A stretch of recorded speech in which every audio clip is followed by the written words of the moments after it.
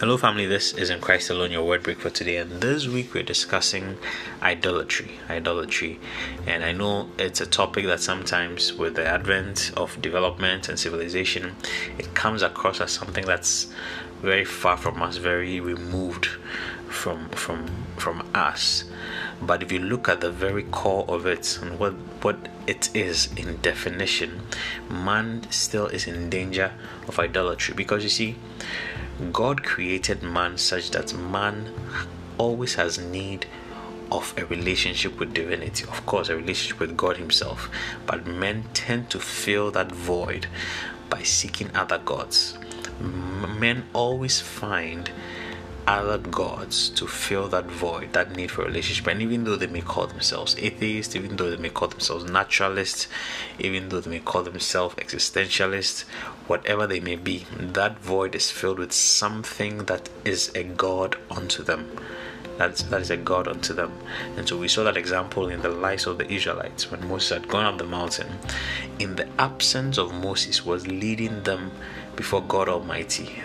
The Israelites desired other gods, because man always wants a relationship with divinity. So we saw that an idol is anything that will represent a god unto man and to which man worships. That thing becomes an idol. And that's why we see here that idolatry doesn't only refer to that practice of traditional religion, that practice where one makes some carved image of some material and worships. No, anything at all, anything that represents a god and therefore worship is offered to other than God Almighty becomes an idol. And so we're seeing that when we talk about worship, it is sacrifice, it is service. So Jesus says that no one can serve two masters. So anything that has become a master unto someone that he serves, that he gives his best to primarily, he gives his first to primarily, his life revolves around that person, he gives his sacrifice to primarily, it becomes an idol unto him. Jeremiah chapter 8 verse 19 is an interesting scripture. This is what God was saying to people. He says, is the Lord not in Zion? Is a king not in her? Why have they provoked me to anger with their carved images and with their foreign idols? God was saying that, am I not in Zion? Am I not in Zion, that these people are rather giving their sacrifice and giving their service to some foreign idols? So anything at all, any person at all can become a god unto man if it becomes the one to whom worship is given. Worship by means of sacrifice, worship by means of service, but worship by means of offering other than God Almighty. Now, today I want to focus on one interesting aspect.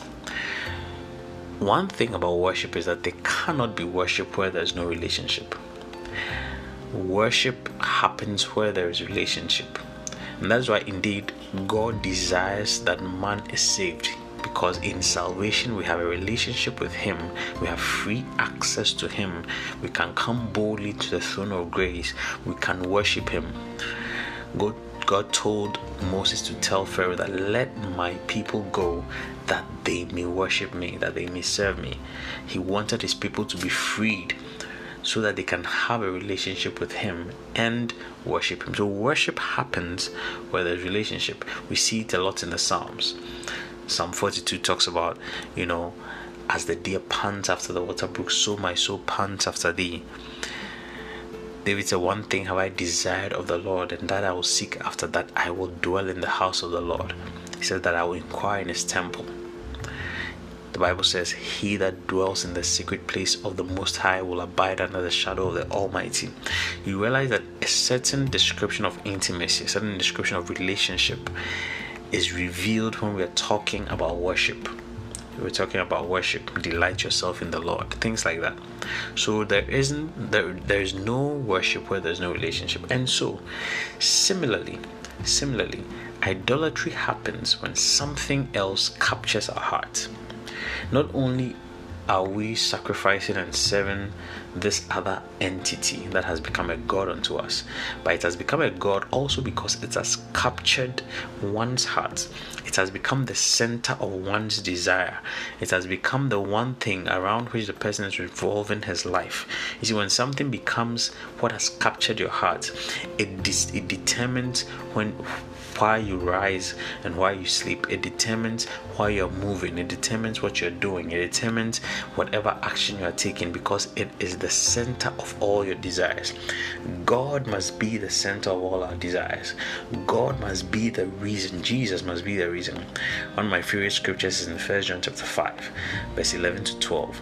And it makes the point that our lives revolve around Christ, must revolve around Christ. It says that, and this is the testimony: God has given us eternal life, and this life is in the Son.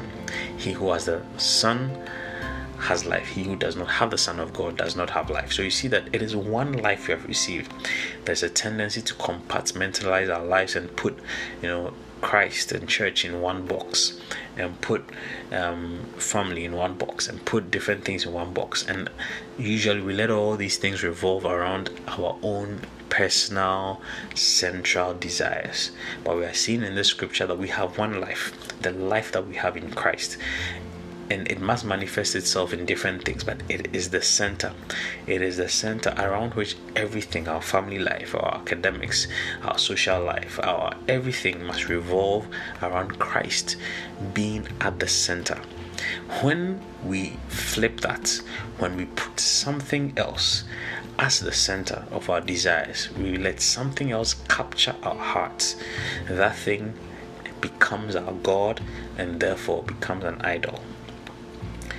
And so idolatry includes and is indeed worshipping some other thing except God. And worship is revealed in service, in sacrifice to that different entity. But I'm saying that it also revealed in what has captured your heart. What has captured your heart? What is king in your heart? What is Lord in your heart? What is that central desire around which your entire life revolves? That thing, if is not Christ, if is not God Almighty, that thing is an idol, and you're falling to the error of idolatry. I'm going to share with you how we can break free from this error. I wish you a wonderful day. God bless you.